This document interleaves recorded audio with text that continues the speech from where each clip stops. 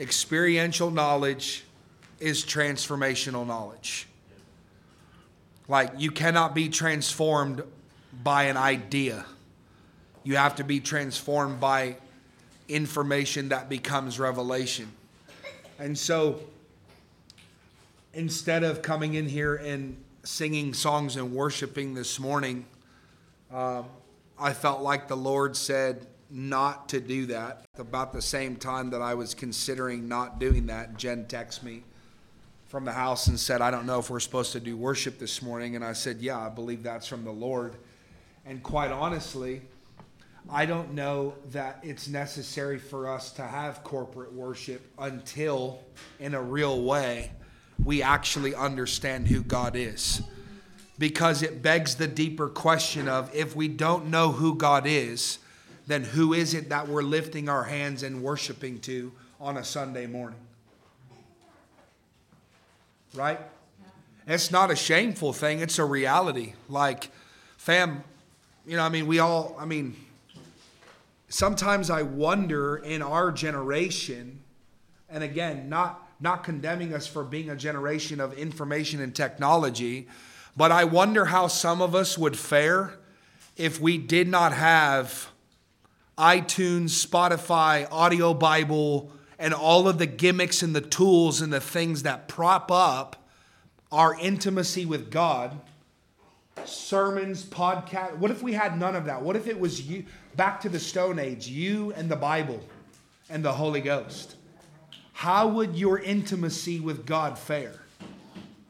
If there was no one else around you to parrot and to repeat the knowledge and the revelation of God to you, how would you be doing?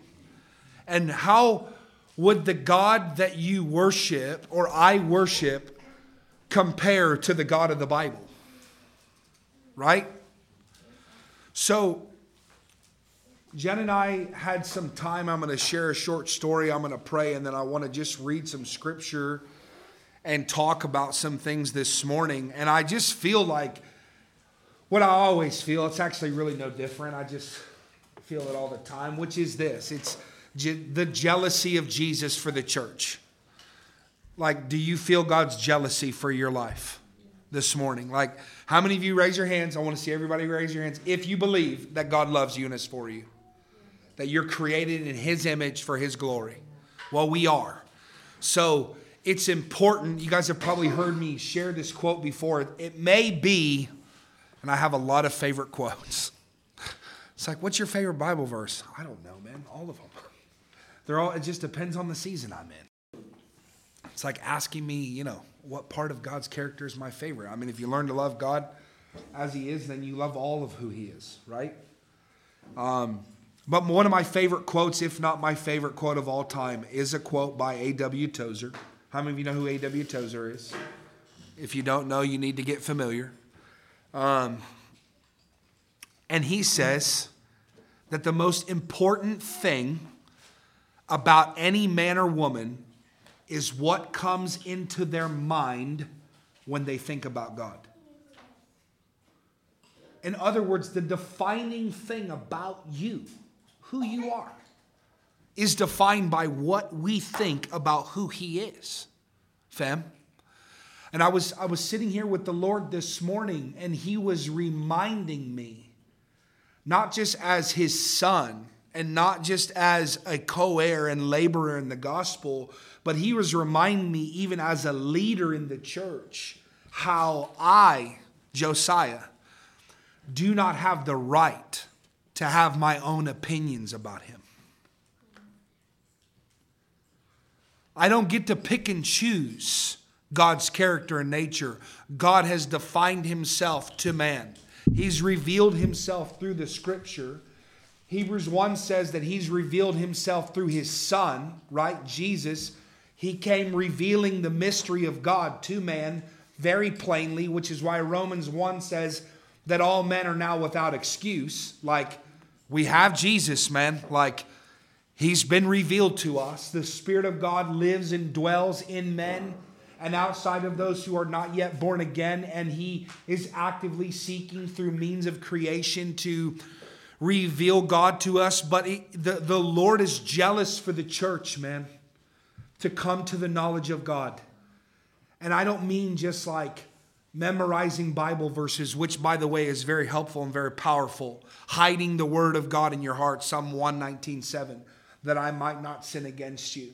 We need to be doing that. Do you know that if you don't hide the word of God in your heart, that you will sin? Like, it's not an if. You will do it. Right? Like, if we do not hide God's word in our heart. And I was telling my wife this morning, I said, I honestly believe what I know to be true in my own life and in the lives of every person in this room is that in the places of our lives, regardless of where they are, all the various areas, whether it be our own personal heart, our kids, our marriage, our job, our interpersonal relationships, our children, our finances, our faith, our right. There's like a million little avenues and sub-avenues we can go down. But the places, fam, where we struggle in our faith and in being healthy in the Lord is because, first and foremost, His word is not governing our lives in those places. The Lord said to me when I was, and I by every means am still a young man, but when I was like early in the Lord, probably 19, 20 years old, the Lord said to me one day, He said, Josiah, 100% of the confusion that exists in your life is because of your lack of knowledge concerning my word. If you would give yourself to me and what my word says about me, you would not be so confused as you are. Anybody ever felt confused before? Anybody felt confused recently? Yes. So does that hit home with anybody in here today? And fam, I just, again, always signing up for on the journey with you. This is not me coming in here to tell you guys, hey, you better get this because I got it. I don't see myself that way when I sit with the Lord. If you guys knew my own heart, my intimacy with God, when I sit with Him, man, I examine the scriptures, and I'm not examining them for your sake, although I am. I'm examining them for my sake and my own heart with the Lord and saying, God, you've got to do this in me. Because what I don't want to do is I don't want to be in that category of people in 2 Timothy 2:7 that says that they are always learning, but they never come to the knowledge of the truth. Oh my goodness. What does that mean? That there's going to be people that sit in church services for 50 years learning, and they actually never come to the true knowledge of who God is. And when they stand before the Lord for judgment at the end of the age, to be rightly dissected, they're going to be deeply offended with God's judgment towards them because their perception of who He is not what the Bible says it is. Fam, we're not talking about outwardly evil people. We're talking about good, wholesome people who go to church faithfully. Always increasing in their learning and their stuff, but actually not being transformed by the knowledge of who God actually is. Does that resonate this morning? Does that give us a fear of the Lord this morning, which is the beginning of wisdom? And fam, it's not a fear of unjust punishment, because anyone who knows God, okay, the only people that I know in the church who cringe at the phrase fear of God or fear of the Lord are those who actually don't have a right knowledge of God. We hate the phrase fear of God and the fear of the Lord, or we get afraid of it and it makes us cringe because we have a perception of God that's not real. Right?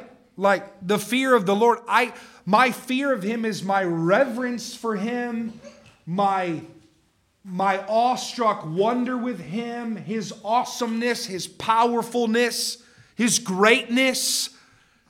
Right? Who is like the Lord? And in that, it doesn't mean that I'm then afraid to come to him. I come to him because his son has paid away with his own blood and purchased me, desiring and making a way for me to come in and to be one with him. Yes? And because I can come into him, I must come into him with the right knowledge of the truth and who he is. And it doesn't make me afraid of him. It makes me want to come to him. God is not an unrighteous father. He's not here to beat or abuse his children. He's not going to rain down wrath on you for, making a mistake. He's not. He's gracious. He's compassionate. He's slow to anger. He's abounding in love. He's merciful.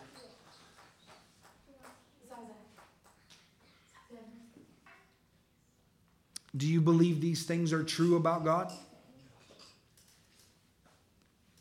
Yes. All right, close your eyes. Let's pray. Jesus, we love you. More importantly, Lord, you love us. You love the church. Jesus, you died for the church. You died and redeemed us to yourself. You restored us back to the Father. Jesus, I thank you for your church, which has been purchased with your blood. Lord, which has been redeemed. Lord, we thank you for the depth of your redemption, Lord, this morning. God, thank you for your forgiveness and your mercy, your kindness, your gentleness, your patience with us. Holy Spirit, I'm asking this morning that as we conversate around your word and around the knowledge of who you are, God, I'm asking that barriers in us, Lord, that are keeping out the true knowledge of who you are, that these barriers would be broken down. Lord, I pray that your word would run like a river, that it would run swiftly and quickly to every broken place in us, and that, God, you would heal us, that you would wash us, that you would cleanse us. Lord, that you would build up in us, God, the right knowledge of who you are, and that it would tear down the wrong knowledge of who you are, Father. Father, I thank you for every man, woman, and child, God, in this room this morning. And Lord, we are asking as a people that you would come and fill us with the knowledge of your will. God, would you come and fill us with the knowledge of who you are? Come and fill our hearts. Come and fill our minds. Come and fill our emotions. Holy Spirit, we let go of the control of our lives again. And we give you control, Holy Spirit. We give you access, Lord, to us. Lord, forgive us, God, for closing off places in us where we think we know you. And Lord, we ask that you would come in to those locked places and spaces, and that, Lord, you would have your way in us. And I'm going to wait right here, because I feel this is the same thing that I was feeling this morning. And I don't even feel permission from the Lord to move on.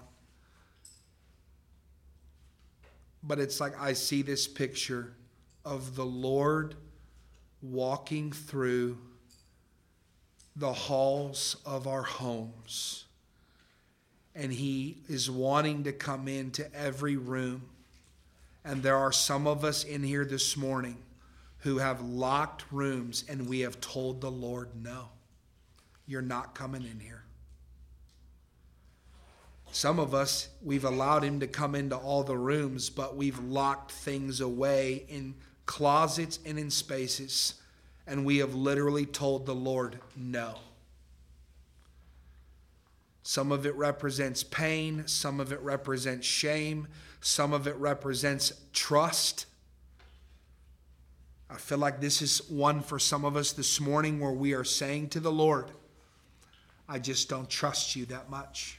And we don't think of it that way, but really that's the issue, is that God is desiring to have full and total control of our lives. And there are some of us in this room this morning who are not willing to let go and relinquish control. And it's actually the thing that is causing us inwardly to be angry. I feel like the Lord told me this morning that there are people in this room right now who hear the sound of my voice, and while outwardly you seem undisturbed, inwardly you are actually an angry person. That if someone touches the right button in you, you will come unglued emotionally. There are emotions in you that actually scare you because you know that they're there and you're not letting God deal with them. And the Father is coming this morning in His loving kindness and in His mercy and in His grace. And He's saying, you must let me have those places in you if you want to become healthy and you want to become whole.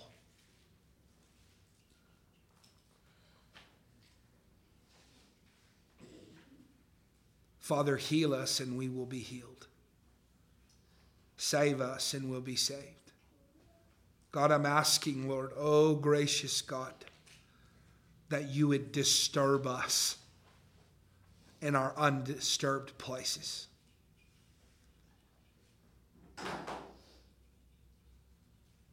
Lord, that you would unearth the places in us, God, that we refuse to dig up.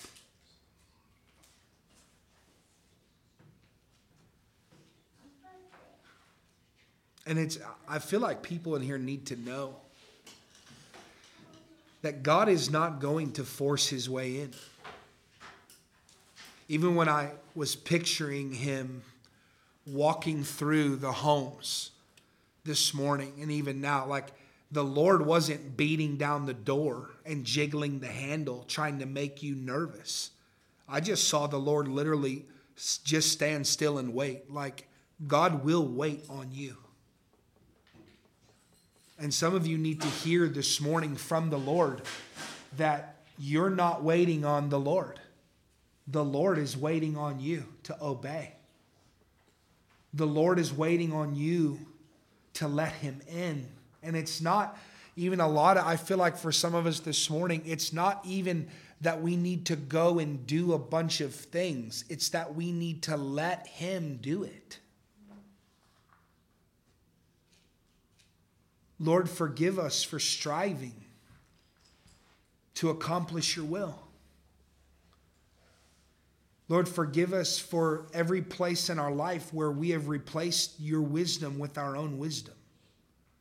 Lord, where we have tried to take your plans and do with them as we wish.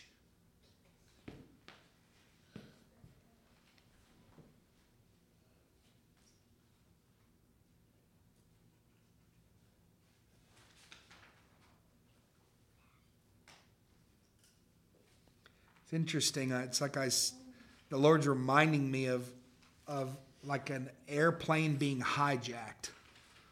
Hijackers most of the time can't actually fly the plane. So they wait, and they don't have authority to fly it. So they wait for planes to get all the way up off the ground and into the air, and then they emerge. And they try to take control of the flight. And I feel like this is literally what the Lord is saying to some of us in here this morning. I am the one who's flying the plane. I am the one who got it up off the ground. I'm the one who's charted the course. And now you are trying to take control of the flight. You are trying to steer the plane, and it's not going to work for you. You're going to crash into the tower. You're going to crash into the field. You're going to crash into these various places and spaces. And it's just like this gentle, sober, loving warning from the Lord. He's saying there's still time for you to relent and repent. Let go of control. Father, I break the back of control. Lord, I rebuke every spirit of fear and anxiety and control and manipulation, God, in this room within our own hearts. Lord, everything in our hearts that is trying to take control of your will and your way, God, I'm asking that you would break it right now in Jesus' name. That you would break it. Lord, that you would break it, that you would break the hold. It's like I see some of you sitting in the cockpit of the airplane and you're gripping the wheel so tight that it's literally going to take the Lord breaking your grip for it to come off. And I feel like the Lord's saying, don't make me do that. But if you make me, I will. Because I love you, I will do it.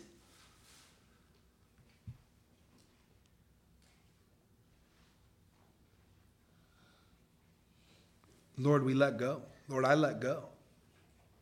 Lord, I don't want you to have to break my grip.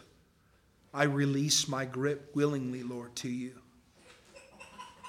Willingly, Lord. Lord, that you would give us the grace to let go of our will and that it would not be our will but your will.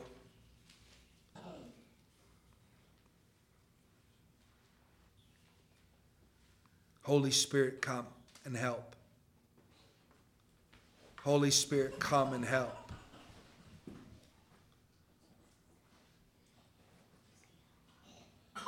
Lord, fill us with the knowledge of your will this morning.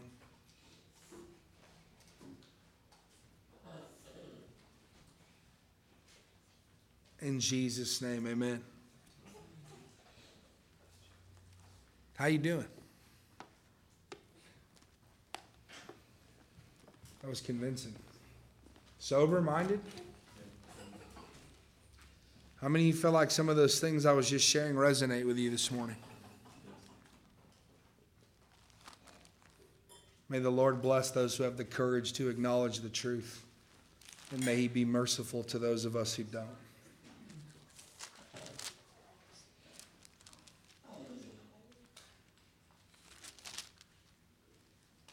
Man,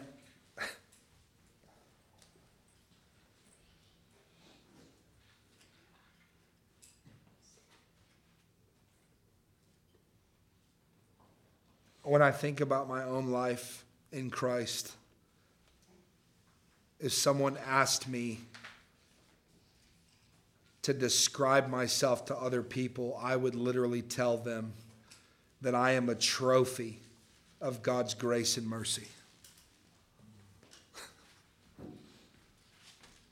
You know, a lot of times when I feel led by the Lord to address the issues of will, which is the issue for all people.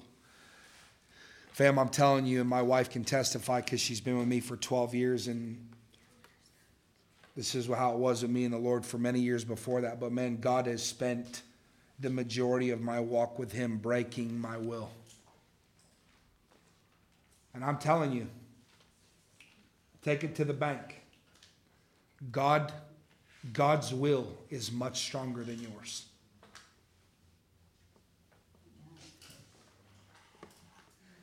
He will outlast you. He's already outrun you. He's already been where you're going. He is where you are. He knows exactly what's happening. And fam, here's the deal. We, in our own humanity, sometimes we get delusional. And what I mean is that we think we're fooling God. God is not fooled, and God is not mocked. A man reaps what he sows. Like, the Lord knows us. And in that, He is gracious and merciful and kind. But I'm saying all this to say, can I ask you a question? What is the primary goal of knowing God?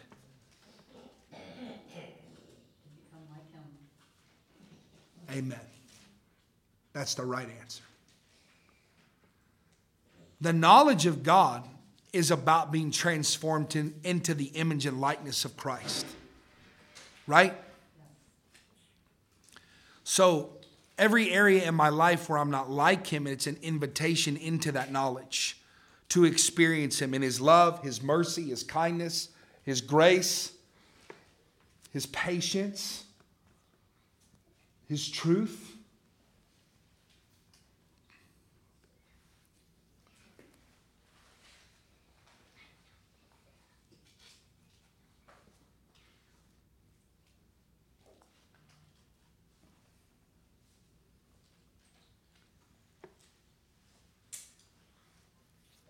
What I've learned about God in my short amount of time on the earth is that there is no awkwardness in the Lord. There's only awkwardness in us.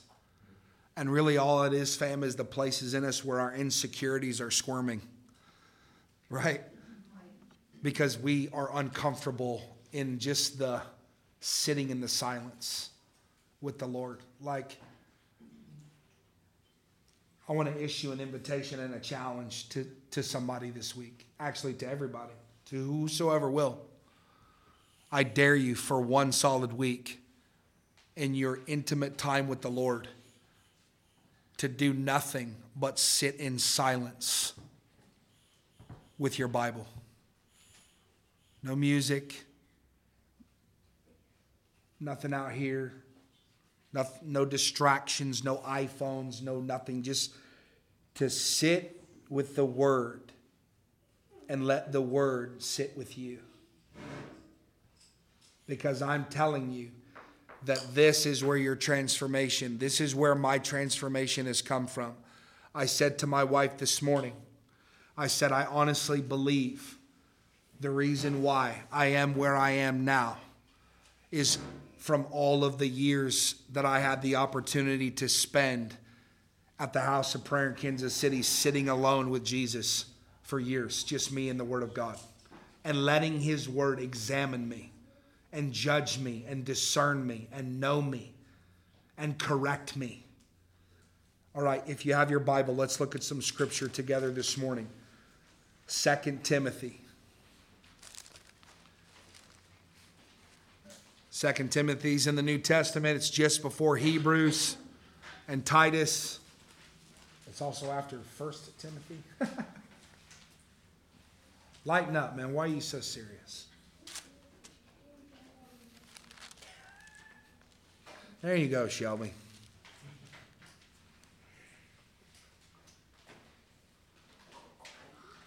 See, fam, because I feel like, too, man, some of us, we think that God's sobriety and His seriousness and His firmness is equated with heaviness, and that's also our dysfunction concerning the knowledge of God.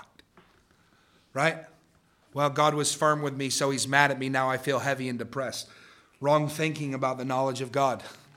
Fathers who are serious and firm with their children, it's because they love them and care for them. Amen? I can discipline my children. I can be firm with them. I can have a serious conversation with them with nothing but joy abounding in my heart. Yes? Man, He delights to show mercy. It's like if I start talking about the mercy and love of God in here, all of a sudden the room will shift and people will start feeling all these good feelings and now. But fam, this is dysfunction. We're uncomfortable with the parts of God that challenge us, and we're comfortable with the parts of God that comfort us. And what I'm telling you is this is why we're immature as a people. Does that make sense? Do you know that what doesn't challenge you will not change you? If it has the power to challenge you, it has the power to change you. Right? How many of you would say, I went through something difficult, and in that season, it changed me?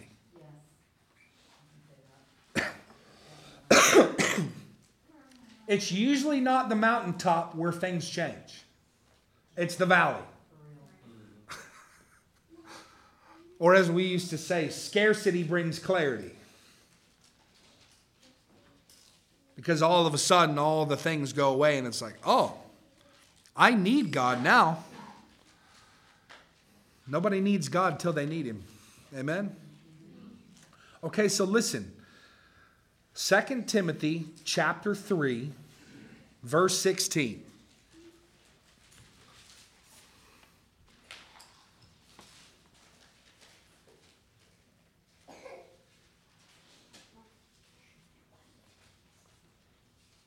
Say amen if you're there.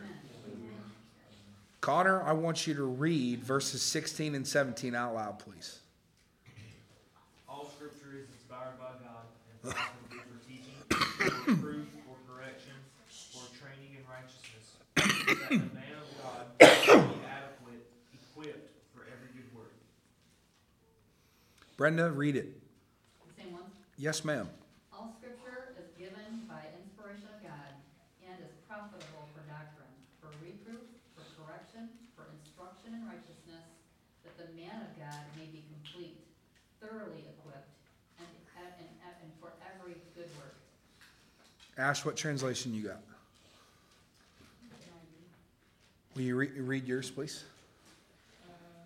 All scripture is God-breathed and is useful for teaching, rebuking, correcting, and training in righteousness, so that the servant of God may be thoroughly equipped for every good work. Can you say the word all? All. All of the Bible is profitable. What does the word profitable mean?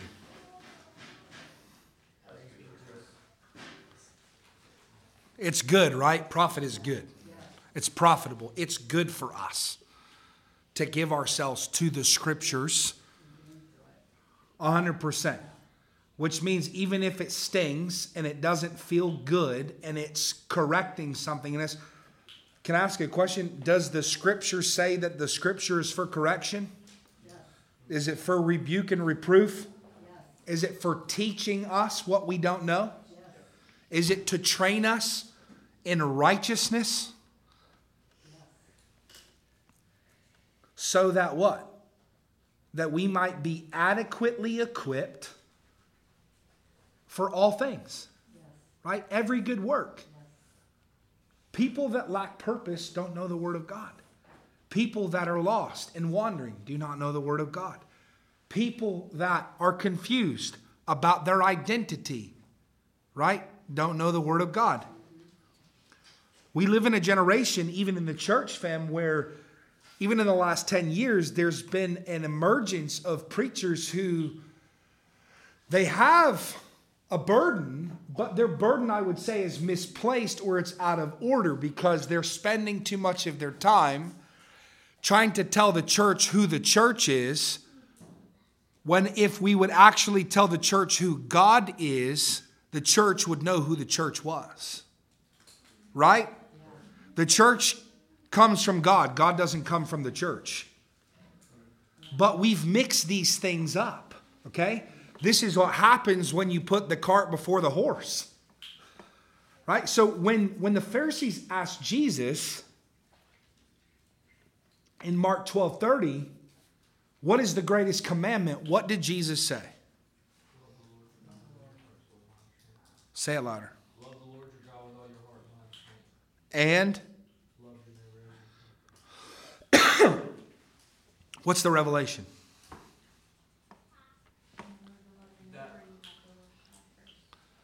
That if you love the Lord with all your heart, soul, mind, and strength, and your neighbor as yourself, the rest will take care of the rest. Yeah, he was saying you can't do one without the other. So the commandment to community and family and to become the people of God is deeply connected to becoming like God, right? What happens if you love the Lord your God with all your heart, mind, soul, and strength? Yes, because we'll be loving one another the way that God loves. Would that be a fair assumption? So if I spend my time trying to become like Him, which comes from knowing Him and knowing His Word, then I will actually walk in the commandment to build community and walk in family. Does that sound right? Yeah. But what happens, fam, is that because we're trying to do it, like we're clinging to each other. I'm saying this because what I don't want to see happen in our community and our family is that we deceive ourselves into thinking that because we gather together that we're going to be transformed and changed. It's part of the transformation and the changing. But if we're not giving ourselves wholly and fully to the knowledge of who He is when we're alone in the secret places of our life, then coming together is going to be of no value. Does that make sense? The community has to be built on Christ. Christ isn't built on the community. Order matters in the kingdom of God. When you're laying the foundation of a house, you don't build the roof first. You don't build the bedrooms, right, Brenda? Right. And in fact, before you can even lay a foundation, you have to dig. You have to plow up the fallow ground. You have to, people, Jen and I recently had, dinner with a couple who pastor a church in Tifton, Georgia. Stanton and Abby Moore, they're the pastors of Burn Culture. They're good friends of ours. And, they're 3 years into the work that God had them begin in 2020 in the middle of the COVID madness. And they were talking about how 3 years in, they still feel like they're planting. They're still laying a foundation. I would just want to tell you 7 months in, fam, I don't even know if we've begun to lay a foundation. We're still plowing up fallow ground. We're still excavating the dig site. We're still trying to determine where to lay the foundation. Just because we're having a meeting doesn't mean we're a church. This is the work of doing the ministry and becoming the people of God. We are the people of God. We are becoming the people of God as we become like God.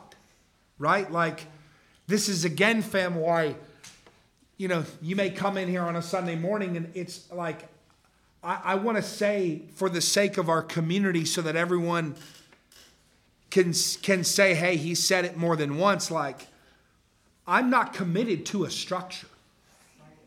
I'm not committed to, we're going to get a schedule and it's going to look the same every week and we can get comfortable with knowing that we're going to come to the building and we're going to do X, Y, and Z. And it's not because we're trying to be different for the sake of being different, fam. It's because I want to be deeply married to the leadership of Jesus and the Holy Spirit and what God wants.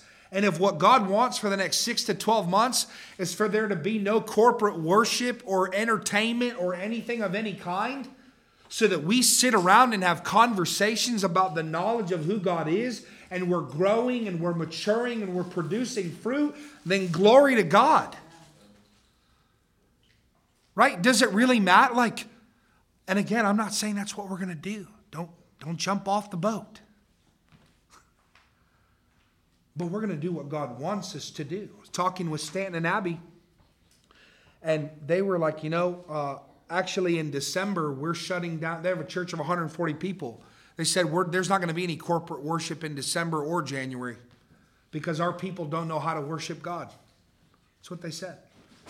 And just so we're clear, today is not the result of that. We've done this many times before. I'm not like, they're doing it, so we should. I don't feel that way. I'm trying to lock into organically what God is doing with us. What I'm saying is, think about this in a very real way, fam.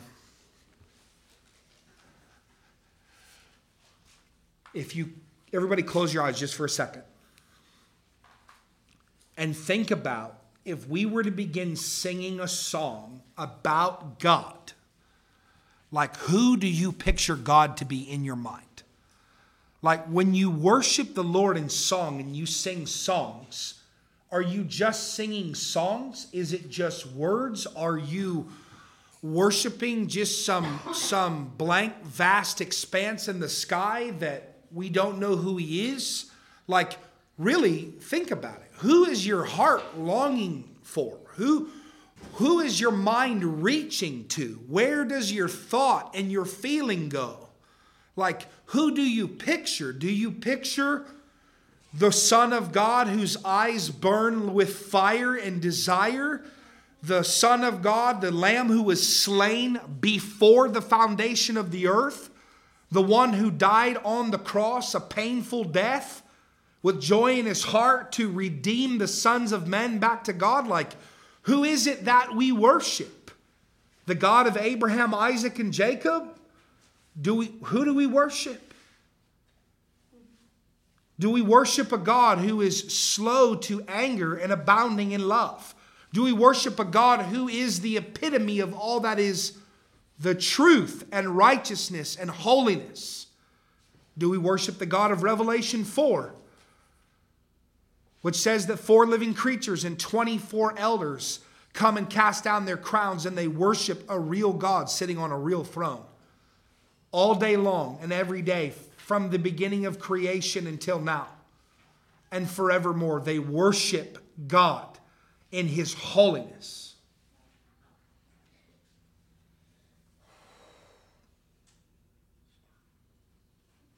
Holy, holy, holy is the Lord God Almighty, who was and who is to come.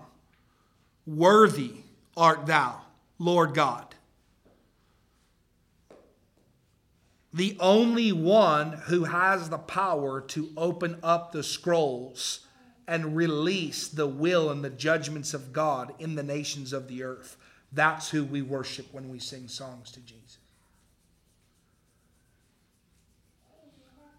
Or, when we close our eyes, are we just singing songs to an image of God that we've created as a form of self-medication to comfort us in our discomfort, but not actually transform us and change us? Because I want to propose something to us this morning, that the purpose of worship is transformation. Worship is an end in of itself. It was never meant to butter you up for the Word of God. Right? When actual worship of God goes up, revelation of Him comes down. So when we sing songs to the Lamb of God, and we exalt Him in high places, and we see Him rightly, and fam, I honestly believe that when we worship God, we should be exalting God in the knowledge of God as the exalted one, the high and lofty one, the holy one, God the Creator, God the Father, God the unborn God. Have you ever closed your eyes? Just keep them closed. If they're not, reclose them. And go back to Genesis 1 in the beginning. And have you ever gone backwards from there and thought about Him that way? Before Genesis 1, He was. And He is and He has always been the uncreated God who lives in you and me. And what does that even mean? And this is the knowledge of God that He wants us to have, is that His greatness and His glory and His power and His might and His holiness, who He is, He's immutable, which means that He's undefinable. Words in the human language will never be able to accomplish actually rightly appraising Him for who He is. Which is why we have His names that are known to Him, revealed to us by Him, because these are the things by which He desires to be known, that He is the I am, who has always been and will always be. And that God lives in us. And that is why we worship Him.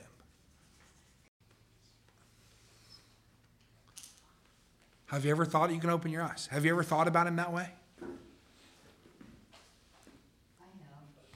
Amen. I get nowhere. Well, and Brenda, I think that's actually the point.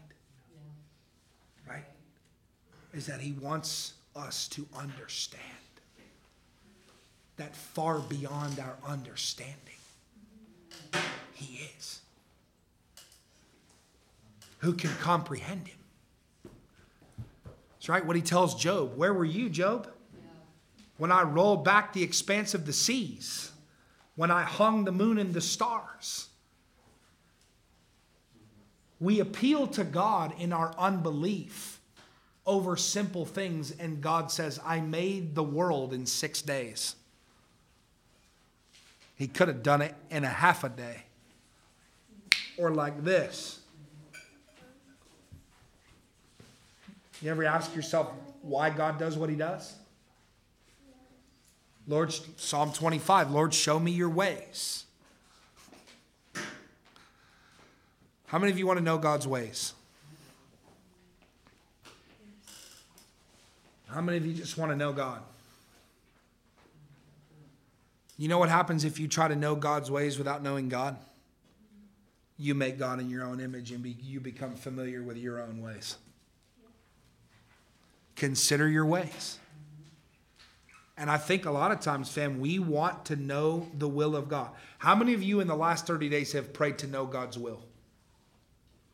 For a decision. God, what is your will? Can I tell you that the answer is knowing Him? We would spend a lot less time asking God to know His will and His ways if we knew who He was. Right? Because His will and His ways flow out of who He is. They're not disconnected. Right?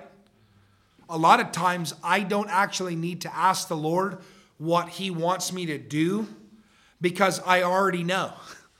How do I know? Right here. Well, I need God to tell me. I need an answer. I need a sign. But a wicked generation who's adulterous continues to ask me for a sign. They need 27 confirmations about what I'm saying because they don't know me. Right? It's an invitation, fam. It's not a rebuke that pushes us away. It's meant to sting us and say, hey, you don't know me, but I've made a way for you to know me through the Son. It's not a rejection saying, you don't know me and you're never going to know me. He's saying, you don't know me, but guess what? I've given you the ability to know me. And I've given you all the faculties and capacities. I've given you my instructions. I've made it. Can I just tell you, fam, that while knowing God and walking with God can and will be difficult in many seasons of our lives, there is great grace for you to do this. How many of you are waiting for life to get a little bit easier?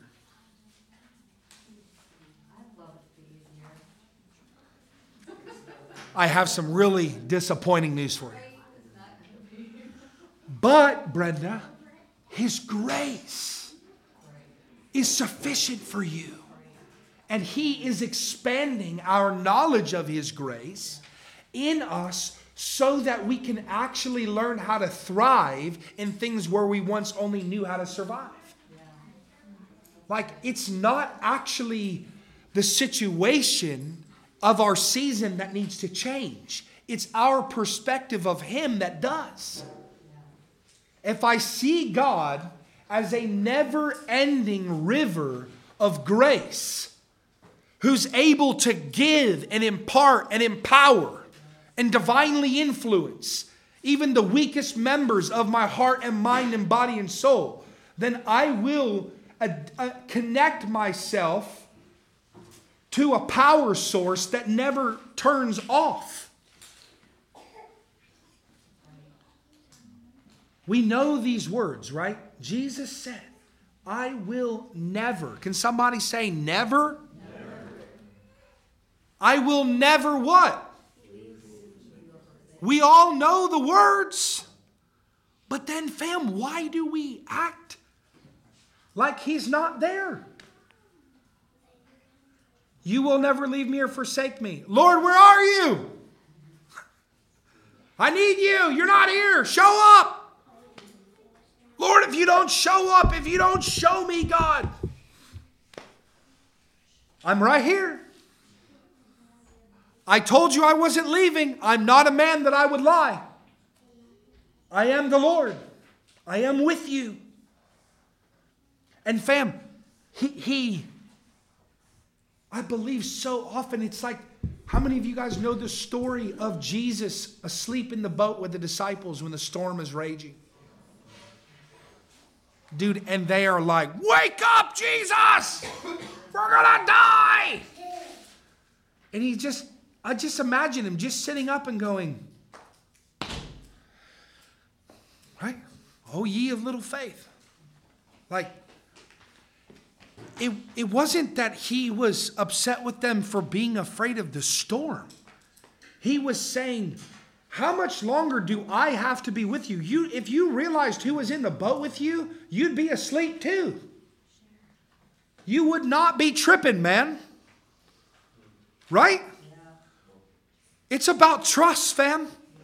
This walk with God, this relationship with the Lord, it is trust.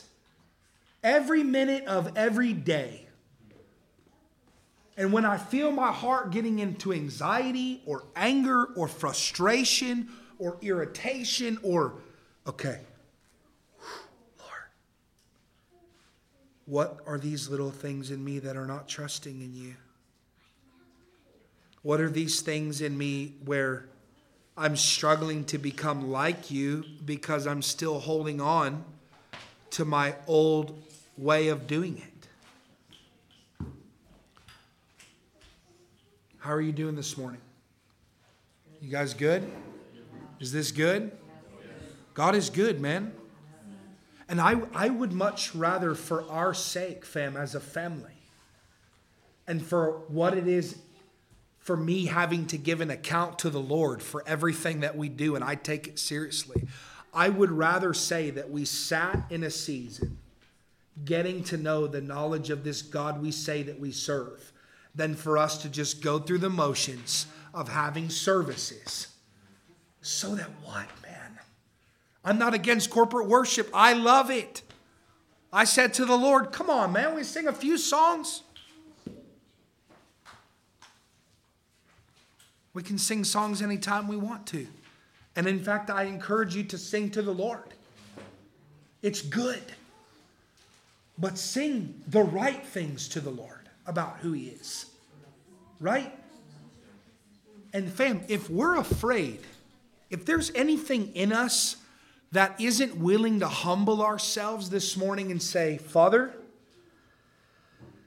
wherever I have had thoughts about you that are not right and true, God, I'm asking you to come and correct those things in me, then it's an issue. Lord, please help Jehu to get the knowledge of God this morning. It's a knowledge issue, man.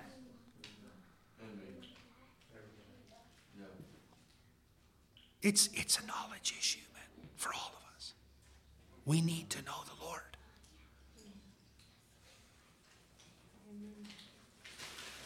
Well, I'm in favor of it. I love it. I think it's great for us. I think it's gonna be very, very good for us.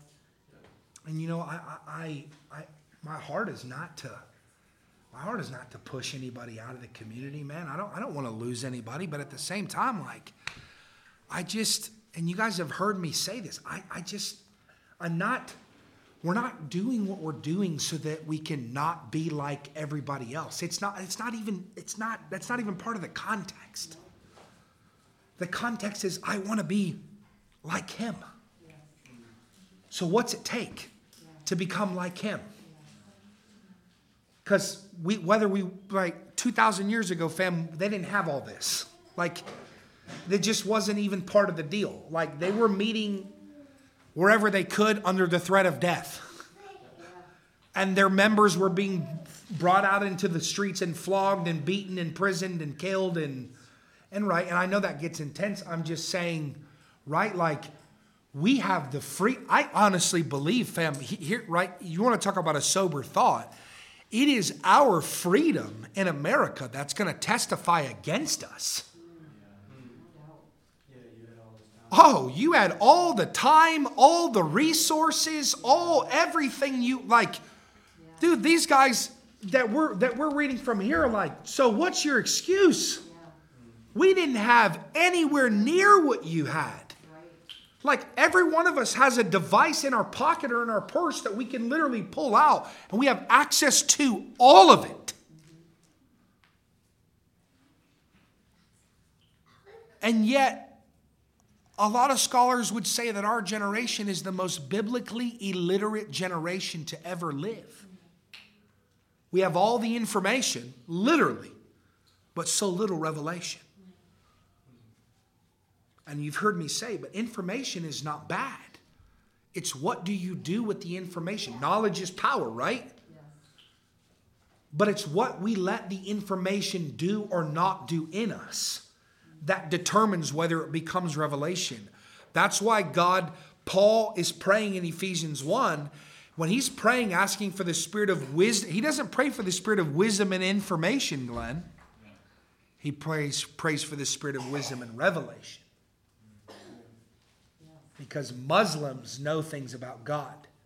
Parrots can mimic and repeat. Right? I can listen to a podcast and repeat. Yeah. You guys can walk out of here and repeat. But if you're not getting alone with God in the secret place and wetting the pages of your Bible with your own tears, it's not going to do any good. Does that make sense? I'm not saying you got to cry every time, but I will also tell you, fam, that tears oftentimes are a litmus test for the healthiness of our hearts. Like, how tender is my heart to the Lord? That I would read His Word and I would be willing in humility to let His Word examine my heart and say, okay, if that's me, Lord, let's fix it right now. Man, you know, fam, a lot of stuff don't go away overnight. It doesn't mean that it can't be conquered. Right? It doesn't mean that we then go, well, it's just never going to change in me. I'm just self-willed. I'm pig-headed. I'm never going to change. No, that's the orphan that wants to quit. And can I tell you this? That the secret to growing in God is not giving up. It's giving in. And there's a difference, right? The language matters. It's a difference in one 2-letter word. Giving up, fine, screw it. How many ever done that? I've watched half you do it. It's okay. I give up. Or is it like, okay, I'm not giving up. Lord, I'm giving in. It's acknowledging that my way is not your way. And I'm relinquishing control of my heart again and saying, Lord, you've got to do it. I think I've told you guys before, some of the most earnest praise I've ever prayed to Jesus. We're not, God, give me the spirit of wisdom and revelation and all that's great. It was, help me, Jesus. You ever been there, Brenda?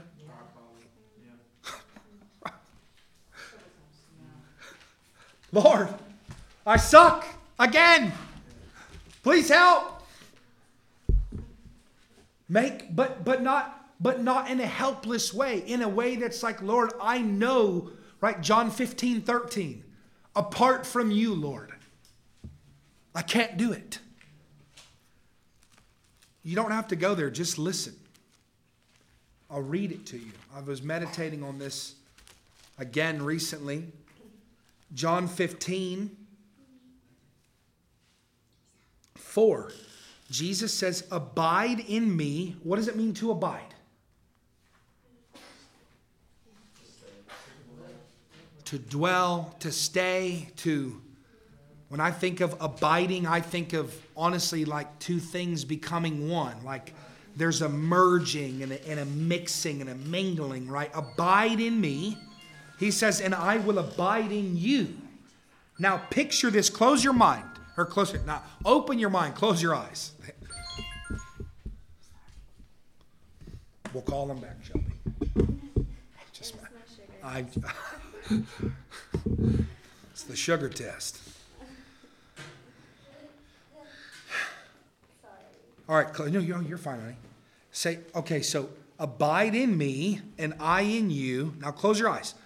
Picture a branch. As a branch cannot bear or produce fruit by itself. So picture a branch in your mind of a tree or a vine.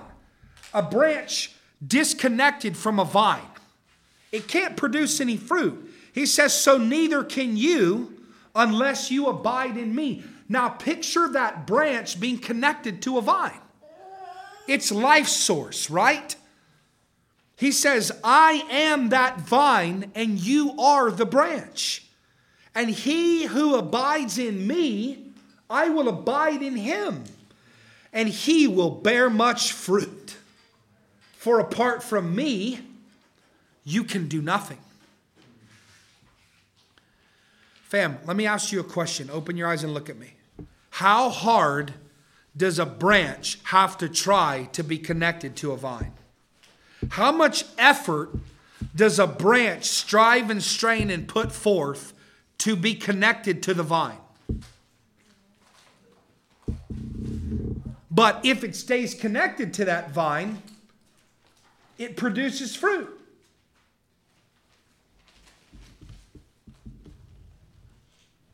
It's not your job to produce fruit. It's your job to abide in the vine. Can I ask you a practical question? What happens to a branch if it's not connected to the vine? It's got no source, right? It dies, withers up and dies. Look what he says. He says, if anyone does not abide in me, he is thrown away as a branch and dries up. And they gather them and cast them into the fire, and they're burned. If you abide in me and my word abides in you. Woo! So, can we abide in God without his word? No, fam. Maybe this is the issue for some of us, is that our abiding is being held up and hindered because we're trying to abide in him without his word. And he's saying, you can't do it. If you want me, you have to have my word. Right? If you abide in me and my words abide in you, then, Brenda, he says, ask whatever you wish and it shall be done for you. Do you know the reason why so many of our prayers that we pray don't get answered is because we do not pray according to God's will. God is not a lottery ticket. He's not a genie in a lamp. He's not Santa Claus or the Easter Bunny. Right? This is not the Make-A-Wish Foundation. It's okay to laugh a little bit. And I don't think any of us necessarily think about him as those things until we realize the way that we pray. And then it's like, oh, well, maybe I actually do think those things about God. Has anybody ever prayed something for a long time and it never got answered the way you wanted it to? Do you know that the reason why is probably because you weren't praying according to God's will? And the reason we don't pray according to God's will is because we don't know God's ways. We don't know God's ways because we lack in the knowledge of God. If you abide in me and my words abide in you, ask whatever you wish and it shall be done for you. By this is my Father glorified, that you bear much fruit and so prove to be my disciples. I'm going to read a couple more verses here and then we're going to close up. If you go back to 2 Timothy, you guys have your Bible in front of you still? So we read 2 Timothy 3:16 and 17. Very next verse, 2 Timothy chapter 4, verse 1. I'll wait for some of y'all to get back there. It's fine.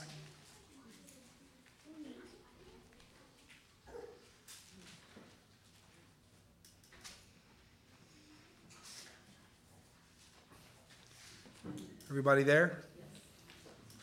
We're back in 2 Timothy, Hanny.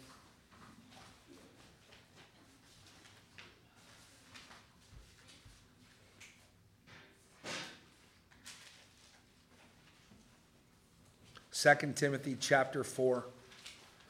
Well, let's back up. Well, let's read 16 and 17 and then we'll flow right into 4. So 2 Timothy 3:16. All scripture is inspired by God and profitable for teaching, for reproof, for correction, for training in righteousness, that the man of God may be adequately equipped for every good work. Then Paul tells Timothy, I solemnly charge you.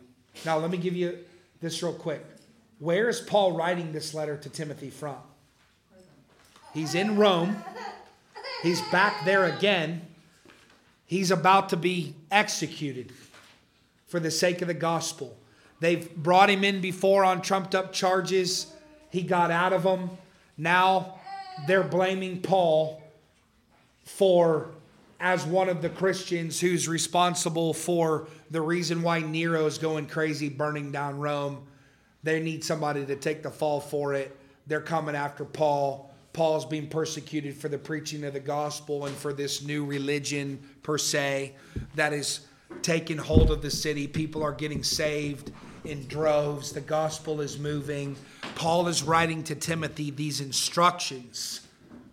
How many of you believe that last words are powerful? Oh, they are. Like if you were laying in your bed dying, what would be the last thing that you would say to somebody? These are the things that Paul is saying to Timothy. I solemnly charge you in the presence of God and of Christ Jesus, who is to judge the living and the dead, and by his appearing and his kingdom. Paul says, I solemnly charge you to preach the word, to be ready in season and out of season. Reprove, rebuke, exhort with great patience and instruction. Verse 3. For the time will come when men will not endure sound doctrine, but wanting to have their ears tickled, they will accumulate for themselves teachers in accordance with their own desires, and will turn away their ears from the truth, and will turn away to myths.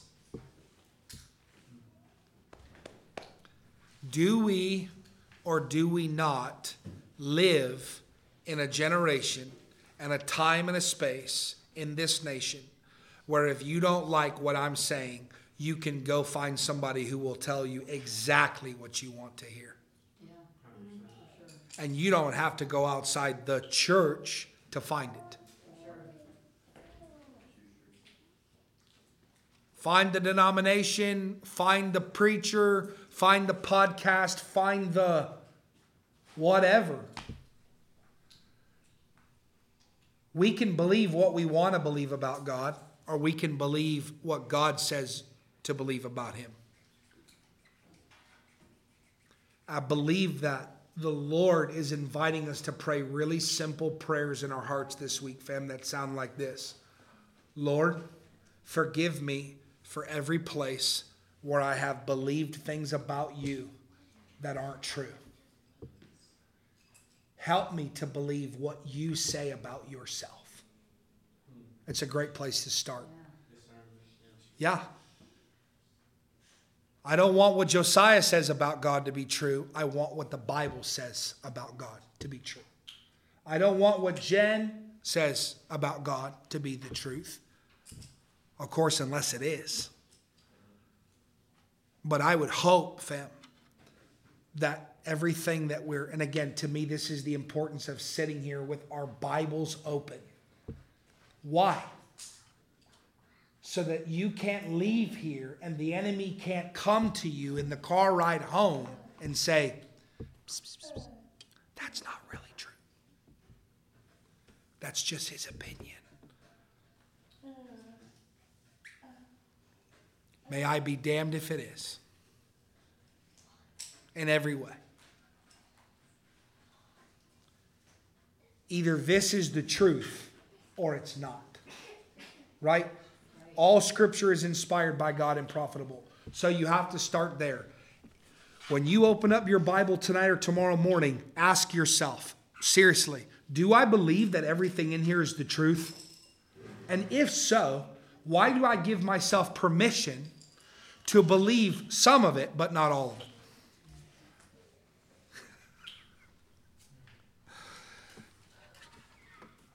Thomas Jefferson, you guys know who that is? Who is Thomas Jefferson? The 4th president of the United States of America.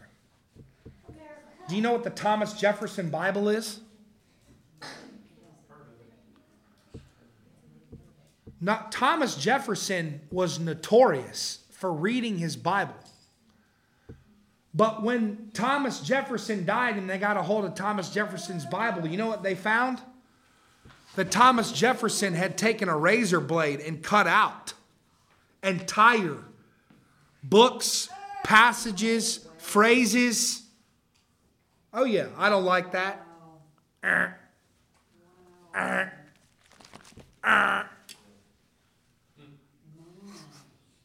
And though none of us in here have done that, we do it. Because we read a portion of Scripture and we're like, oh yeah, God is patient. Thank you, Lord. He's gracious. Oh, thank you. He rebukes me. No. Okay. He's merciful. Thank you. Right?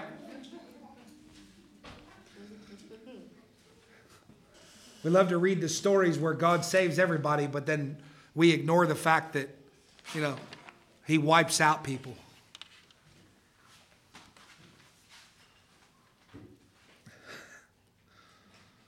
We love to read the stories of God saving 3,000 people in a day and pouring out the Holy Ghost. And then 2 chapters later, when Stephen is being stoned to death as the head of the food pantry in the church, we don't want to talk about it.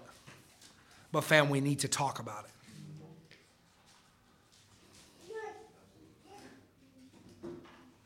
So that when the persecution comes, so that when life squeezes you, and it will, and it has, and it's going to, so that what comes up out of you is Him. Like, who we are when we come in here, that's great. Who are you when your boss ticks you off? Who are you when your kids are not obeying? Who are you when you're struggling to pay your bills? Who are you when anything? Fill in the blank, however it applies to you. Who are you when? Because who you are then is the revelation of who God is to you.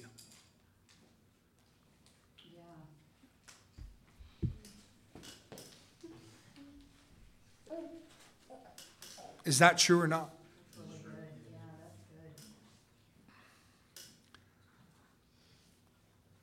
We can say what we want about God, but our life prophesies to the world who He actually is to us. That's why I always take it face value. Yeah, I'm a Christian. I go to church. Wonderful. Show me your life. Let me see the fruit. I'm a little bit of a skeptic because I want to see the fruit. God wants to see the fruit. What I just read to you in John 15, He says, by abiding in me and me abiding in you, you produce much fruit. And by the fruit that you produce, my Father is glorified. Not you going to a service on Sunday for 90 minutes. Right? And it's not a horse I'm willing to keep beating. We just talk about it, but it's just like, man, what kind of fruit is your life producing? Is your life mirroring God in such a way that someone else can follow you right now and it would lead them to Jesus? Like, what about that? If I stuck you on an island with somebody for 30 days, you know God, they don't. Are they going to come out saved after 30 days? Are they going to come out saved after a day? Do you have enough of God in you and the knowledge of His Word in you to lead them to Jesus? I don't mean Bible verses. Bible verses do you no good if they've not been written on your heart. Right? We talk about it all the time, the John 5:39-40 reality. The Pharisees could quote the Bible to the people all day long, and they didn't know God. Memorize the Bible, but let the Bible memorize you for real. Verse 5, 2 Timothy 4, he says, but you be sober in all things, endure hardship, do the work of an evangelist, and fulfill your ministry. For I am already being poured out as a drink offering, and the time of my departure has come.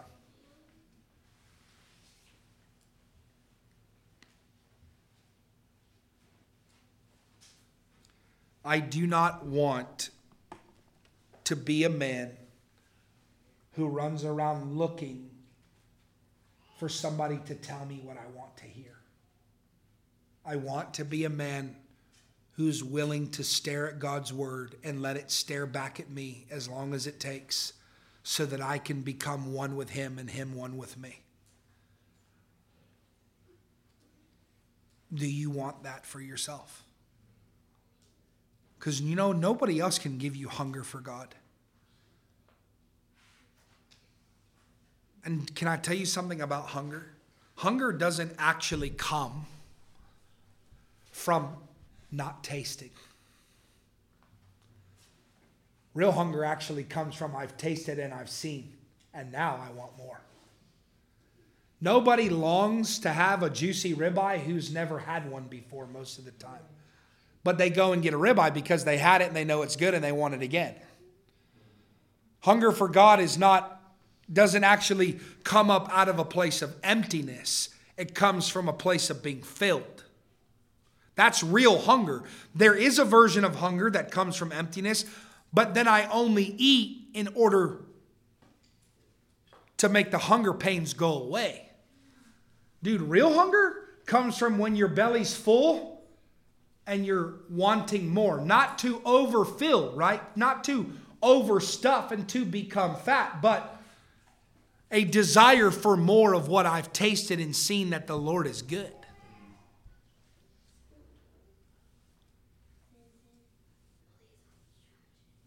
Let's pray.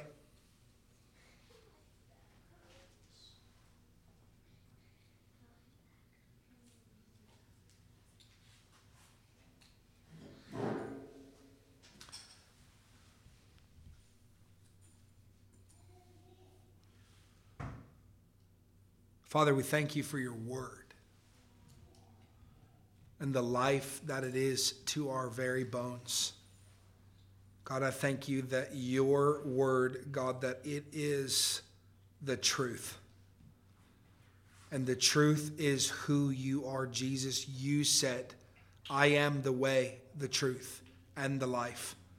And that no man comes to my Father except through me.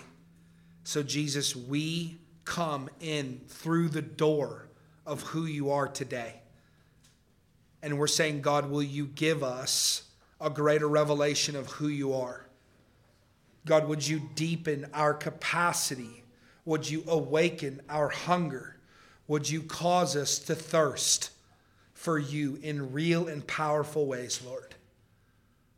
Holy Spirit, would you come and baptize us in your love, God, today? Create in us a desire, Lord, for more of you. Lord, would you help us not to make excuses in this season, God, for why we can't change, for why we can't be transformed, for why things can't shift. We've said this in our community before, but I feel like God is even saying it again. I do not forgive excuses, but I do forgive sin. In other words, if we would acknowledge the places where we're missing the mark, then those are the places where God can come in and heal and fix and correct. He can make it right. He can heal it.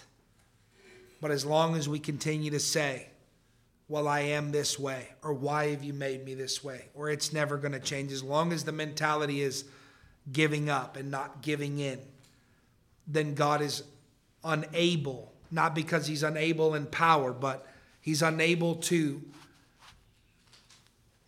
be unfaithful actually to the revelation of who he is.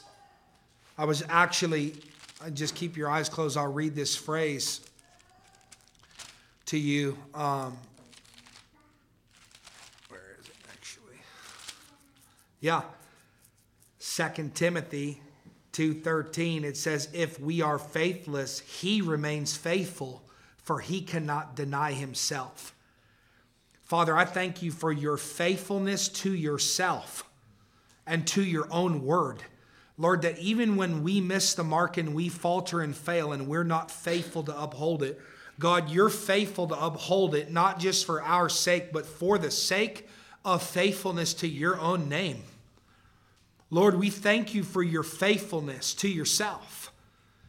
Consequently, your faithfulness to us. Jesus, I thank you, Lord, that you keep your word, that you never leave us nor forsake us. God, I thank you that you are radically and jealously and zealously committed to transforming us into your own image and likeness.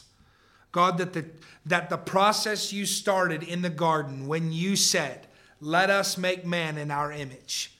God, we thank you, Lord, that you are just continuing to make us into your image and now into your likeness of your person. Lord, would you forgive us? Just ask him this morning, Lord, forgive me for the places where I've missed the mark. Lord, for all the places, God, where I have missed it this week, my shortcomings. God, where I've lacked in faith, where I've been riddled with unbelief. God, where I've struggled with jealousy or envy. God, where I've been short or angry. Lord, where I've been frustrated and irritated, God, even in my mind. Lord Jesus, would you replace these things in me with the knowledge of who you are? Lord, would you impart to me your peace, your love, your joy, your righteousness, Lord Jesus. Come and wash us in your blood, Lord, this morning. Lord, that we would be crucified with Christ again. Lord, that the old man is gone and the new man has come. Lord, I thank you, Lord, even today that you're wiping the slate clean. Lord, again, Lord, that even the sorrow, God, of seasons past is continually being wiped away. I thank you, Lord, even there are people in here this morning where you're saying, man, these things come up and I deal with them and they come up again, and the Lord is saying, and we'll wipe it away again and again and again and again, as many times as it takes. I think a lot of times I just hear Peter, Lord, how many times should we forgive? 70 times 7. And we always think about it in the context of others, but I feel like there are some of us that need to hear the Lord say, you should forgive yourself that many times too. Lord, how many times should I forgive myself? I just keep messing up. I have already forgiven you. You don't have the right to not forgive yourself, for I have already forgiven you. You're not more just than I am.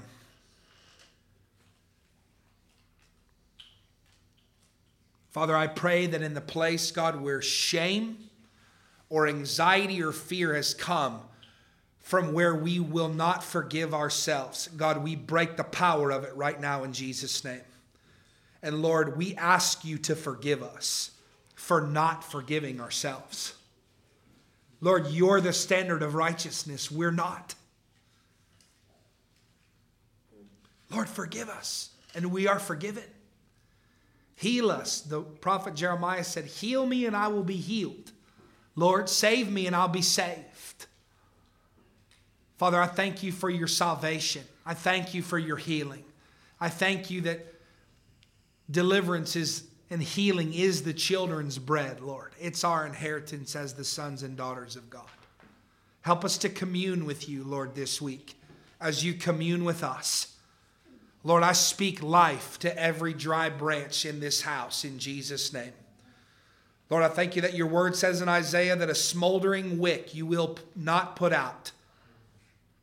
Lord, that a bruised reed, God, you will not break. But Lord, you strengthen and you encourage and you give life. And you take the smoldering embers of the little fires in our hearts and God, you breathe. I just see the Lord literally taking his hands and placing them over the smoldering campfire. And he's breathing his breath into those places. And he's allowing his fire to be stirred up again on the inside of us. Just take your hands as we close. I want you to take your hands, put them on your belly. And just pray with me. Holy Spirit, come and stir me up, Lord, this morning. Lord, we give you permission to breathe on the embers of our internal fires. God, we ask that you would baptize us with fire, Lord, this morning. Lord, that your word would be illuminated and come alive. God, that conviction would become fresh. Lord, that in the places where we've become dull, that we'd become sharp. Lord, where we've become sleepy, that we'd become awake. Lord, that where we've been weak, God, that you'd be made strong. Holy Spirit, come and stir up those wells of living water on the inside of us, oh God. Lord, for what you've put inside of us is not a broken cistern, but it is a well of living water that never, ever runs dry. Lord, I just say it, Lord, over myself and over this body. Lord, that you are the vine that we are the branches. That, Lord, we are connected to you. You're connected to us. Father, you're the vine dresser who's coming and tending to the vine, God, this week. Lord, would you cause fruit to grow? And I feel like some of us are frustrated because we're like, hey, I just wish I saw more fruit. And I feel like the Lord's saying, no, there's fruit there. It may not look the way you want it to, but it's there. It may not be as big as you want it to, but it's there. I see it. It may not be big enough to pick or pull yet, but it's growing. God, would you come and water? Water the vine, God, this week. Water the branches. May the roots go down deep, God, to the source of life and power in Christ.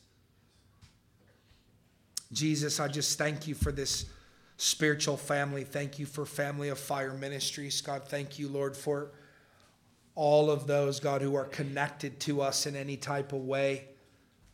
God, would you just breathe your breath of life on your church, Lord, this morning. Release your power for transformation on the inside. In Jesus' name. Amen.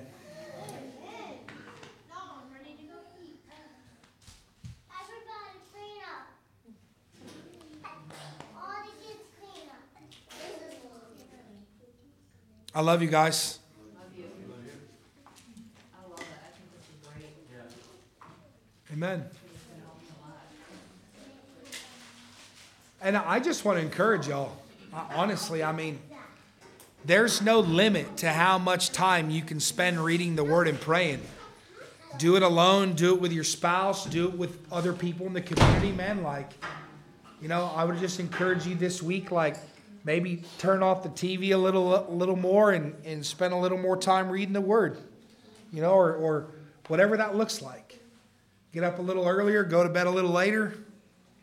Hang out with Him.